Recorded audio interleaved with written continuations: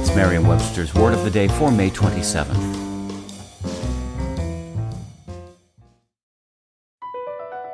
Across America, BP supports more than 275,000 jobs to keep energy flowing.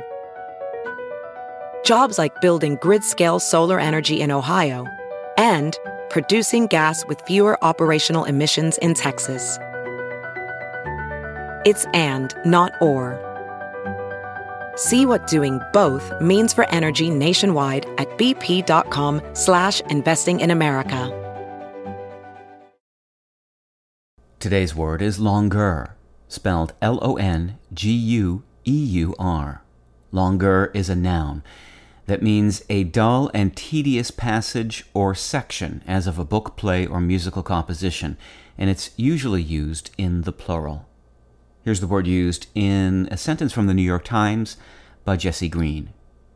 Small, clever musicals are fragile things, though, and I don't want to oversell this one in praising it. Scotland, PA, still needs to cure a few structural hiccups.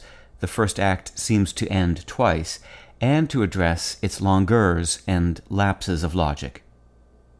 You've probably come across long, tedious sections of books, plays, or musical works before, but perhaps you didn't know there was a word for them.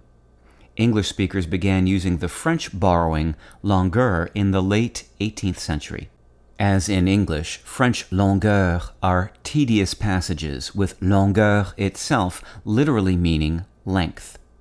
An early example of longueur used in an English text is from 18th century writer Horace Walpole, who wrote in a letter, "Boswell's book is gossiping, but there were woeful longueurs, both about his hero and himself." With your Word of the Day, I'm Peter Sokolowski. Visit Merriam-Webster.com today for definitions, wordplay, and trending word lookups.